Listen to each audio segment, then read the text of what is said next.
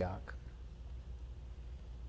Gandalf, from Lord of the Rings fame, and the mind of J.R.R. Tolkien, was exactly right when he offered Frodo this sage bit of advice.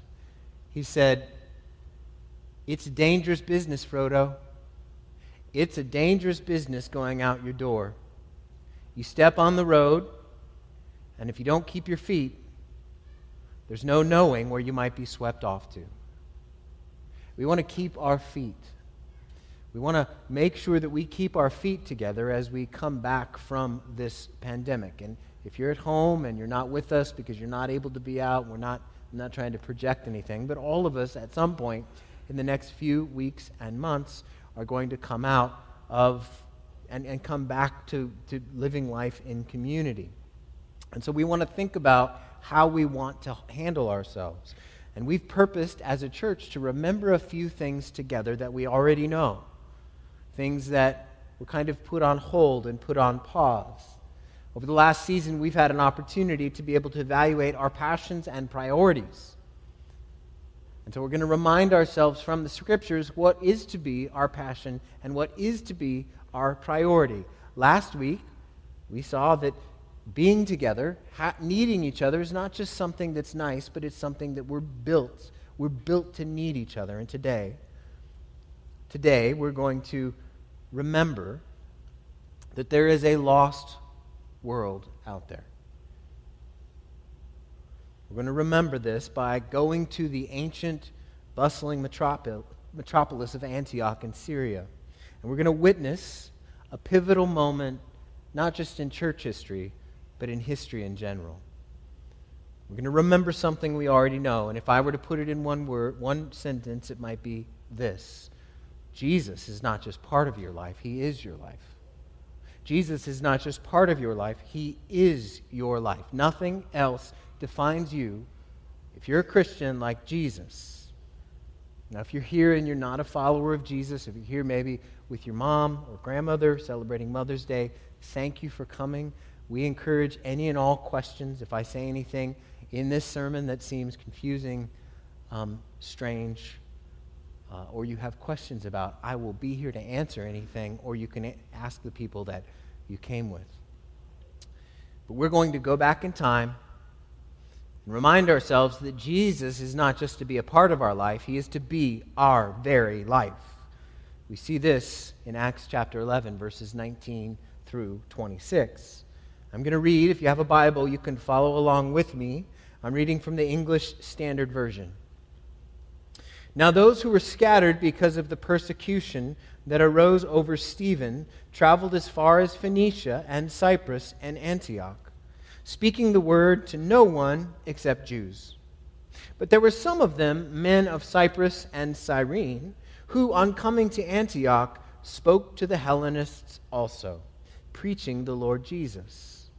And the hand of the Lord was with them, and a great number who believed turned to the Lord. The report of this came to the ears of the church in Jerusalem, and they sent Barnabas to Antioch. When he came and saw the grace of God, he was glad, and he exhorted them all to remain faithful to the Lord with steadfast purpose, for he was a good man, full of the Holy Spirit and of faith. And a great many people were added to the Lord. So Barnabas went to Tarsus to look for Saul, and when he found him, he brought him to Antioch. For a whole year they met with the church and taught a great many people. And in Antioch, the disciples were first called Christians. Let's pray.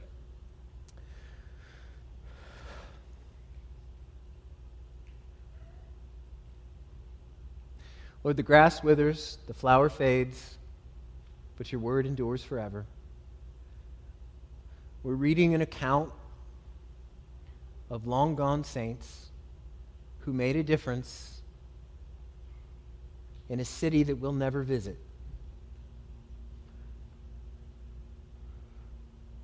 But, oh Lord, I pray that through your word, these are not just words on a page, your word is living and active, and I pray that by the power of your Spirit, you would encourage us and remind us of something we already know.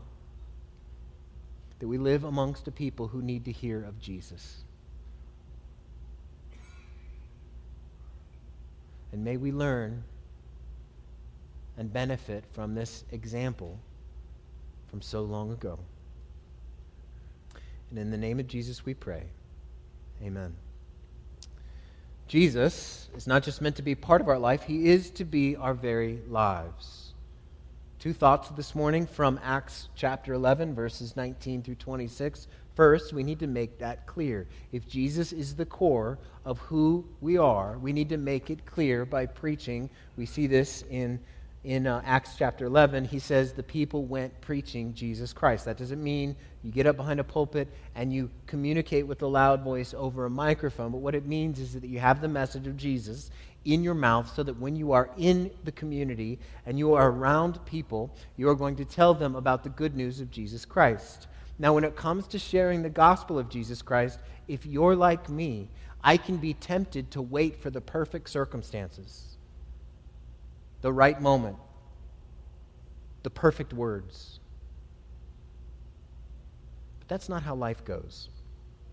We don't get perfect circumstances. We just get our circumstances. And that's the way it happened in Antioch. Now, to understand how amazing this is, we need to understand some of the background here in the book of Acts. Just 7 or 8 years prior, Luke references this in the section we read. There was a man named Stephen who was killed. Now, at that time, in the beginning, there was only one city that had Christians in it, and only one city that had a church, and that was in Jerusalem. And there was only one kind of Christian, and that's ethnically Jewish Christians.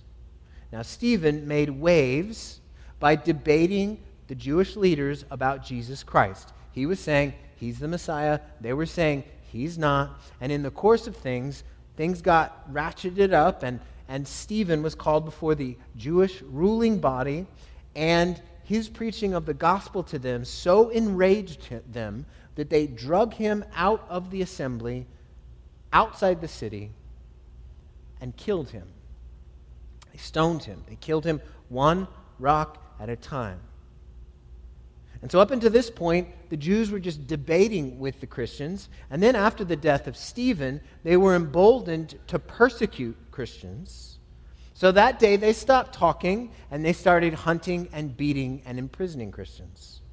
And the persecution was so intense, so stout, that very first Christian church was scattered. Like a daffodil, the wind of persecution scattered these saints all over the ancient Near East. Stephen's execution was tragic. The scattering of the church was catastrophic. And it might seem, as you read the book of Acts, that this little fledgling flame of Christianity would be snuffed out and become little more than just a footnote in history. But that is not what happened. And why is that? In part, because of these unnamed saints. Look at verse 19. Now those who were scattered because of the persecution arose over Stephen, traveled as far as Phoenicia and Cyprus and Antioch, speaking the word to no one except the Jews. Now, they were sent out under negative circumstances, and they're going and preaching the gospel of Jesus Christ to just Jewish people, just ethnically Jewish people. Now, these weren't ideal circumstances for evangelism, but these were their circumstances. As they fled persecution, they told people about Jesus on the way. Now, I'm sure they were struggling. I'm sure they had a hard time. I'm sure they missed their friends in Jerusalem. I'm sure they missed the apostles' teaching. I'm sure that they missed all of those things, and they probably still had tears in their eyes as they walked away from the city at the death of Stephen. But they went speaking the name of Jesus. And then in verse 20, we read of a second wave of Christians that come to the great metropolis of Antioch. And something unexpected happened. But, verse 20, there were some of them, men of Cyprus, which is like an island in the Mediterranean Sea, kind of like the tropical paradise of that area, and Cyrene, that's northern Africa, who, on coming to Antioch, spoke to the Hellenists, also preaching the Lord Jesus. Now that might seem like a small thing, but it's hard to overstate how big of a deal this is. Unknown saints scattered from Jerusalem come to Antioch and preached the Lord Jesus to Gentiles, to non-Jews. For the very first time, Gentiles en masse would hear about this Jewish Messiah who was not just for the Jews, but was Lord of all. Now, these were not ideal circumstances. The city that they were in was thoroughly pagan, and they had no idea who God was. They had no idea there was such a thing as the Old Testament. This city knew nothing of God, but those who were scattered did, and they told others. Verse 21, and the hand of the Lord was with them, and a great number who believed turned to the Lord. Do you see this? A great scattering led to an even bigger gathering. For the first time, the message of Jesus transcended this racial and cultural barrier. These Christian Jews spoke to Greek-speaking Gentiles, and they didn't speak of Jesus as a Lord, but the Lord. Now, everybody at that time served a Lord. They served these regional gods. But the Jews came in who had converted to Christianity. They came in and they said, this Jesus, he is the Lord. He is not a Lord. He is the Lord of the universe. His realm is not limited to the Nile Delta or the Lycus Valley or the Seven Hills or the Levant, but his realm is the entire universe. This universal Lord, not only is his realm the entire universe, this universal Lord came to his rebellious creation not to punish them, but to save them. This Lord became a man and was destroyed by men so that the sins of mankind might be punished in him. And there's no other religion that has this kind of system that destroys sin by means of destroying its master. But this is what happened. And those who were scattered were able to say, this is the Jesus I serve, this is the Christ I follow. And his sacrifice is acceptable for any who would believe in him. Not only did he die, but he still lives. And he's worth following. And Gentiles came to Jesus. These weren't ideal circumstances, but they spoke of Jesus in the circumstances they have. They spoke of Jesus where they went, in their circumstances. If we wait for ideal circumstances to speak of Jesus, we won't speak of Jesus. But if he is the core of who we are, not just a part of our lives, but our lives, but the substance of our lives, it's going to be clear that we follow him as we come in contact with other people. You might have questions that swirl in your mind, like, well, what if they ask me a question I can't answer? Or what if they hate me? Or what if they reject me? Or what if I don't know what to say? Or what if they say, what kind of an example are you? All of those things, those things all may be true. But think about our unnamed ancient brothers and sisters here in Christ. They testified to what Jesus had done for them. They testified to the fact that they were once sinners, and this Jesus died and rose again so that they might be able to experience eternal life and not eternal death. And now they were different people. They had sat under the apostles' teaching, but they didn't have a New Testament. We do. We're in a better situation. They didn't have a New Testament because they're in the New Testament. Now, if I'm picking that I'd rather have a New Testament in my lap than be in the pages of the New Testament, but they didn't get to choose. The Lord had them to be those people who went to Syrian Antioch to tell those people about Jesus. And these are our forebearers. They crossed racial barriers with the message of Jesus. These weren't ideal situations and circumstances. These were people very different than them. It's tempting when we come in contact with folks to say, you know what, they look self-assured, they look happy, they don't need to hear about Jesus. Or they're so different from me, I don't know that they would want to hear anything. We can have that kind of mentality. and look for the perfect kind of circumstance. But that's not the circumstance that they had in Antioch. In Antioch, this city was the third largest city in the Roman Empire, kind of equivalent to what Chicago would be for us today. And in Antioch, there were 18 different ethnic quarters, and each one of them maintained their own cultures and their own gods. And there were people there from, records indicate there were people from Persia, and they served Persian gods. There were people from India, and they served Indian gods. There were people from China, and they served Chinese gods. And there were people from Greece, and they served their gods. And other Romans served their gods as well. But the scattered saints knew that everyone needed to hear this message of Jesus, so they crossed this barrier. And they went knowing that, hey, you might be different from me. You might have a different skin color. You might have been born with a different language. You might have been born in a different place, but you have the same problem I have, and that problem is sin. And there's one answer, and that answer is Jesus. So they crossed this racial divide and went to people from an array of different places so that they might tell them about Jesus. If you wait for perfect circumstances, you won't share the gospel.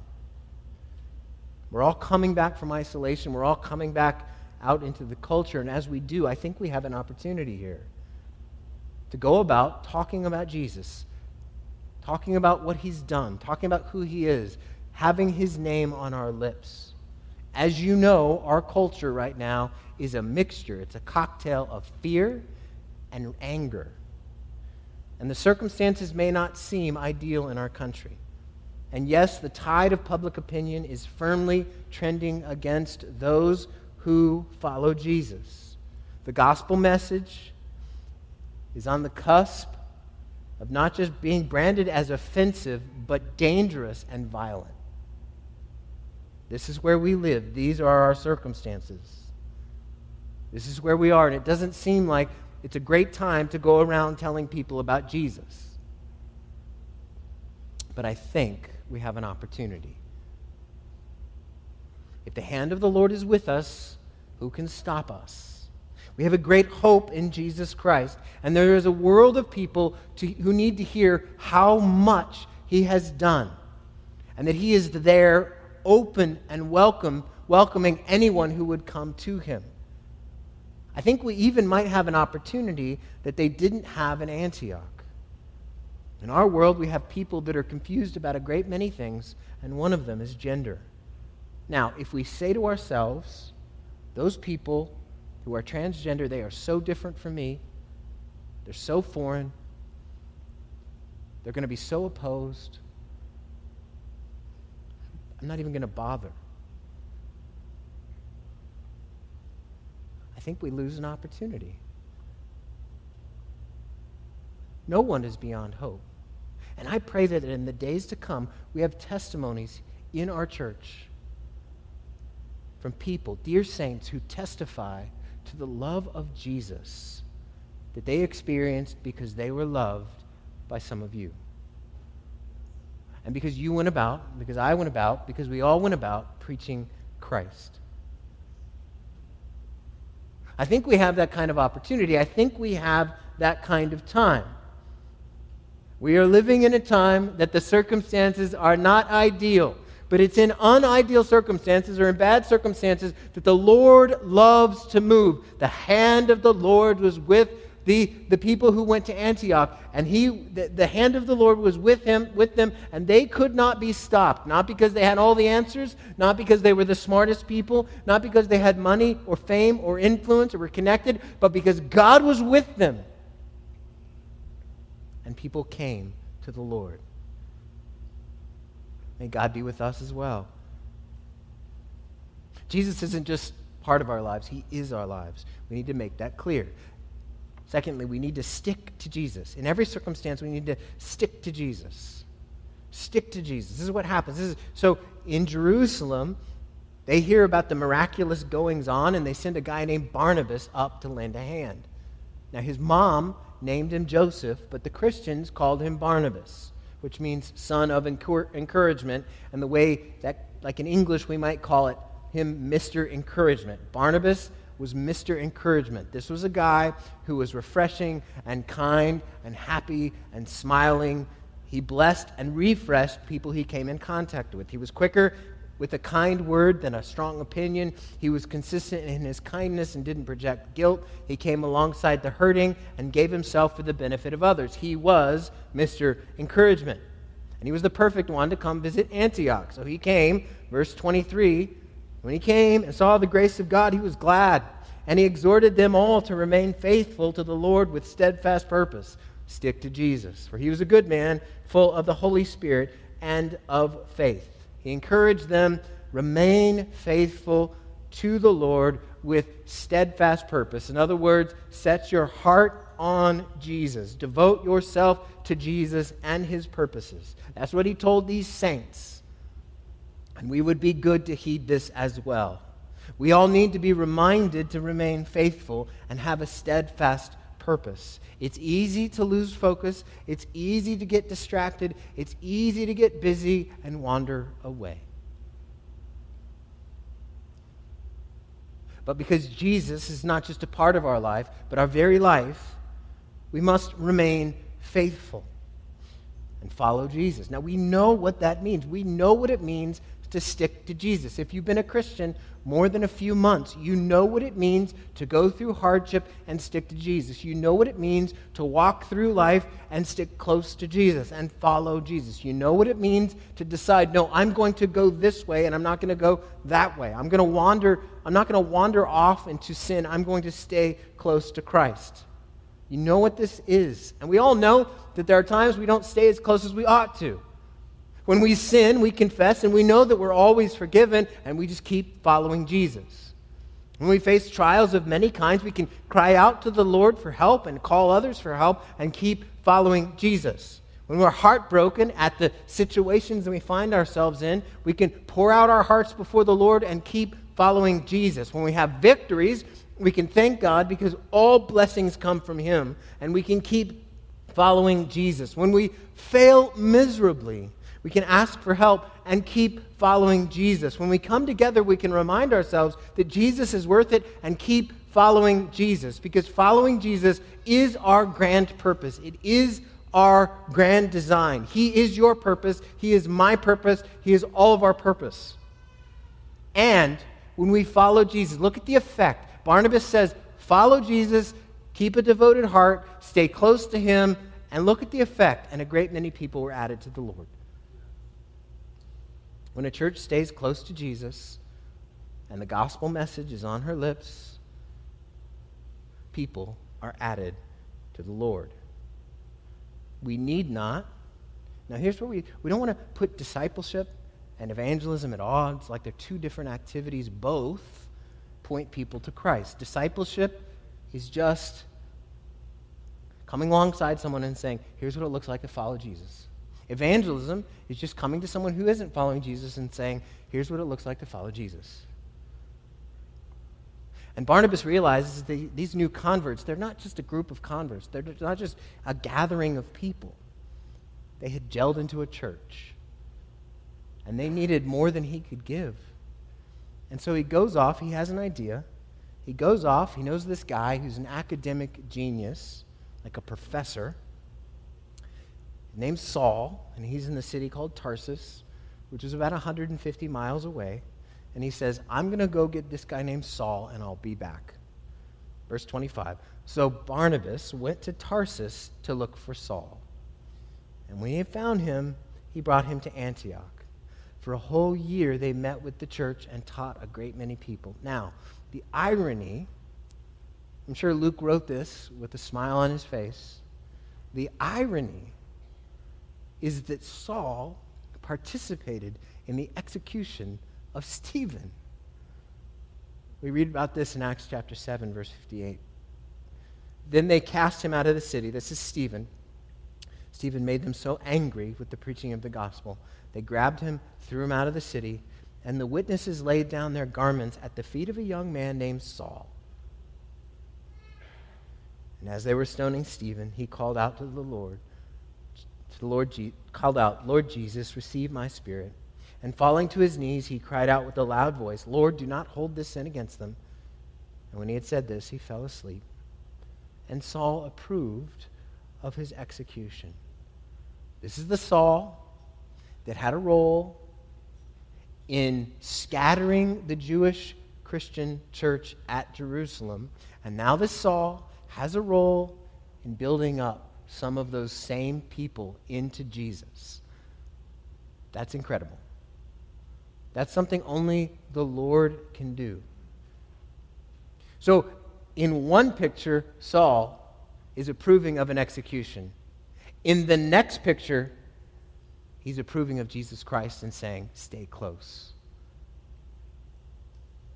Imagine what those who came to Antioch from Jerusalem thought. This guy who was against Christians, imprisoning Christians, beating Christians. And he gets there and starts teaching about Christ. And they're like, what? See, the Lord revels in using unlikely means to bring sinners to himself. And this whole account should give us confidence to go out in the world, armed nothing with the message of Jesus Christ. And remember that the Lord uses not the impressive, or the significant, or the connected, or the wealthy, or the educated, or the beautiful, but he uses the willing. 1 Corinthians says, remember, for consider your calling, brothers and sisters. Not many of you were wise according to worldly standards. Not many were powerful. Not many were of noble birth. But God chose what is foolish in the world to shame the wise. God chose what is weak in the world to shame the strong. God chose what is low and despised in the world, even the things that are not, to bring to nothing things that are, so that no human being might boast in the presence of God. And because of him, you are in Christ Jesus, who became to us wisdom from God, righteousness and sanctification and redemption, so that as it is written, let not one who boasts boast in the Lord. Not wise according to worldly standards, not powerful, not have 1 million followers on Instagram or Twitter, not have scads of money, but God chose the foolish to shame the wise. See, our temptation when it comes to evangelism and reaching the gospel, preaching the gospel to a lost world, is to think that we have to be uber prepared and have all the answers and be impressive and speak about Jesus with precision and confidence, with all the answers to this world that doesn't know him. But think about these people here in Acts chapter 11.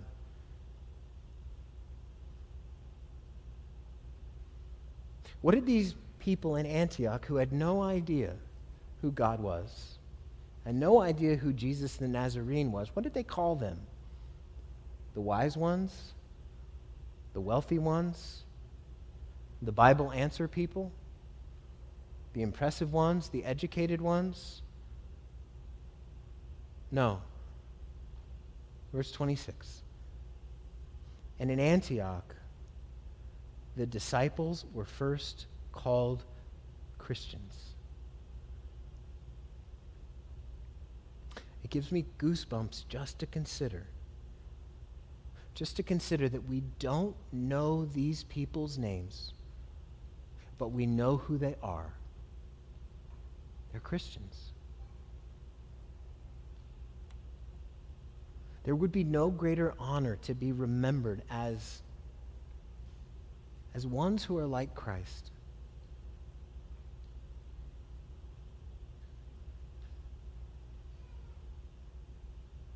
There's no greater honor. I think, why in the world does Jesus choose to associate with me? Why would he take an interest in me? I don't know. I can't explain it, but I'm grateful.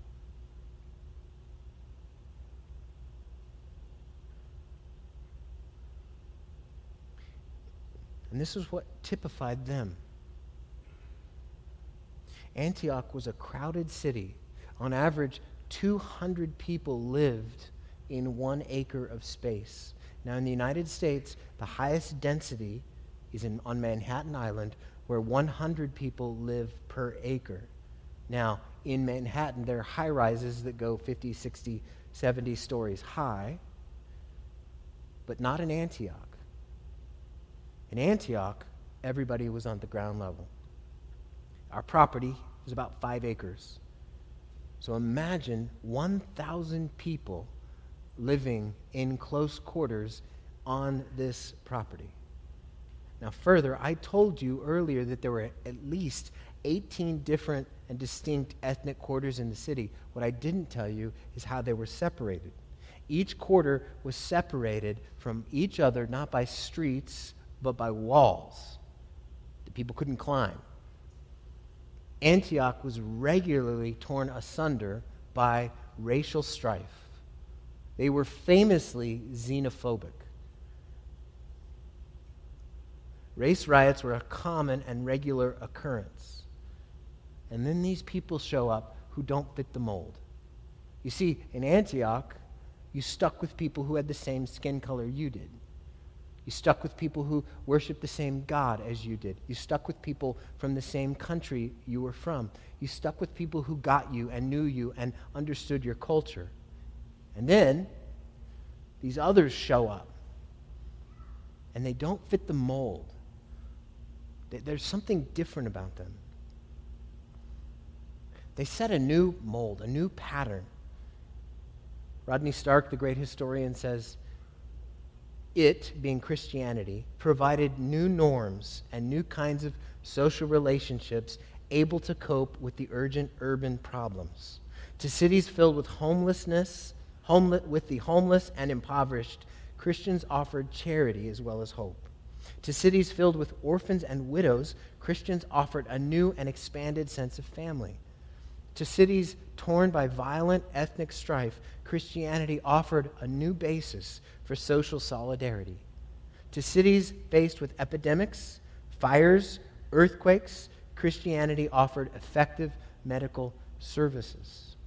And as the people of Antioch saw Christians helping other people sick, burying other people's dead, taking in those babies that were unwanted, when they saw the people treated everyone as family, loved indiscriminately, sacrificed habitually, and constantly had the name of Christ on their lips, Antioch stood notice. They stood on their tiptoes and said, "Who are you guys?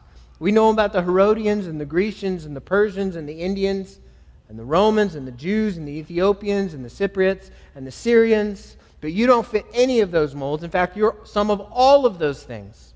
And so Antioch made a new category. Christian. And in Antioch, the disciples were first called Christians. They didn't name themselves. The name was given to them. These people were the Christ people. Now, how do we want people to describe us?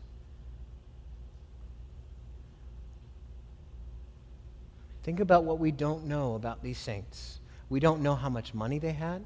We don't know if they were fulfilled in their jobs. We don't know if they were old or young or sick. We don't know if they're wealthy or poor. We don't know what kind of jobs they had. We don't know if they were dads or moms or married or single. We don't know anything except one thing, the most important thing. Jesus was not just a part of their life. Jesus was their life.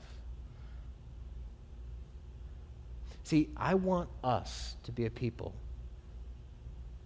who are described as those Jesus people, or those that are of Christ. See, many of us go by many different labels, like maybe mom or dad or engineer, husband, teacher, wife, student, single, married, real estate agent, granddad, mechanic, grandmom, architect, son, or daughter. These are great labels. But none of them are primary. None of them get to the core of who we are. you and I are of Christ. We know this. We know this, but it's something we need to remember just the same. It's a dangerous business going out of doors. And we must remember that we are in a world that's confused and lost and not be swept away.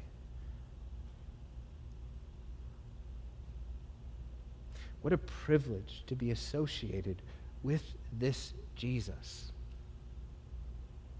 What a privilege to be these people who nobody really knows their names, but they know who they served. It's all the same. I want to be forgotten, but remember that I was with Jesus. You see, our world does not need our advice or our opinions or our politics or our rage or our judgment. They need our Jesus. They need us living with Jesus as not just a part of our lives, but as our very lives. Because without Jesus, where would we be? Without him, where would we be? We'd have nothing, going nowhere.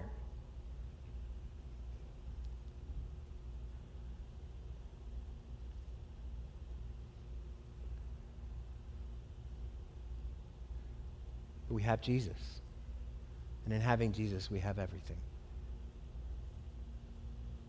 Let's pray.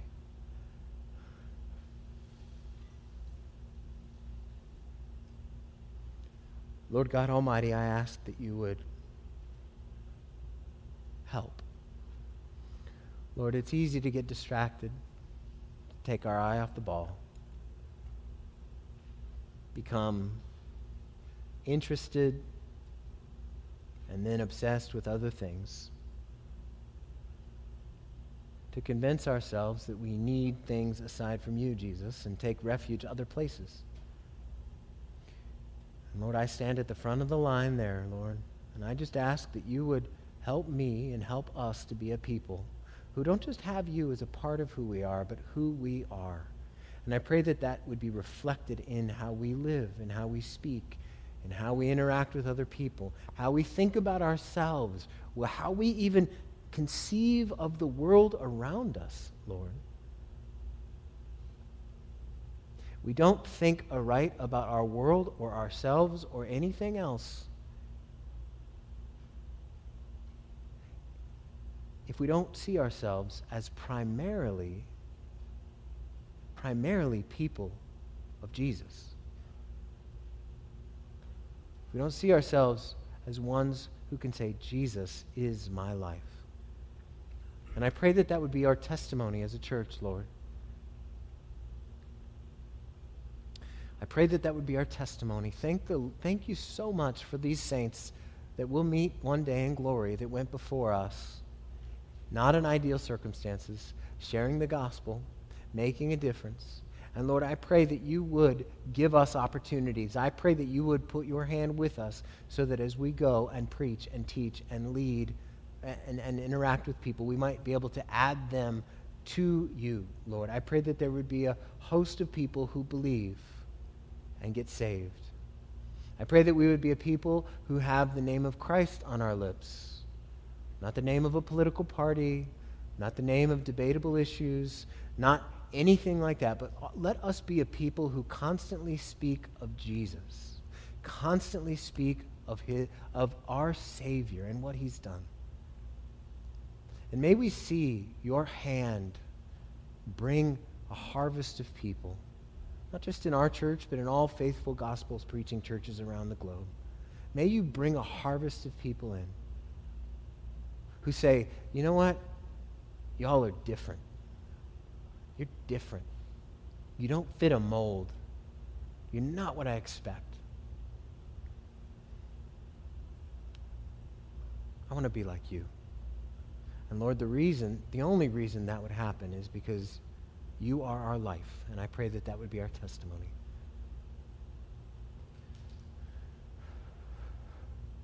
Jesus, thank you that we can pray these things knowing that we have access to the Father through you.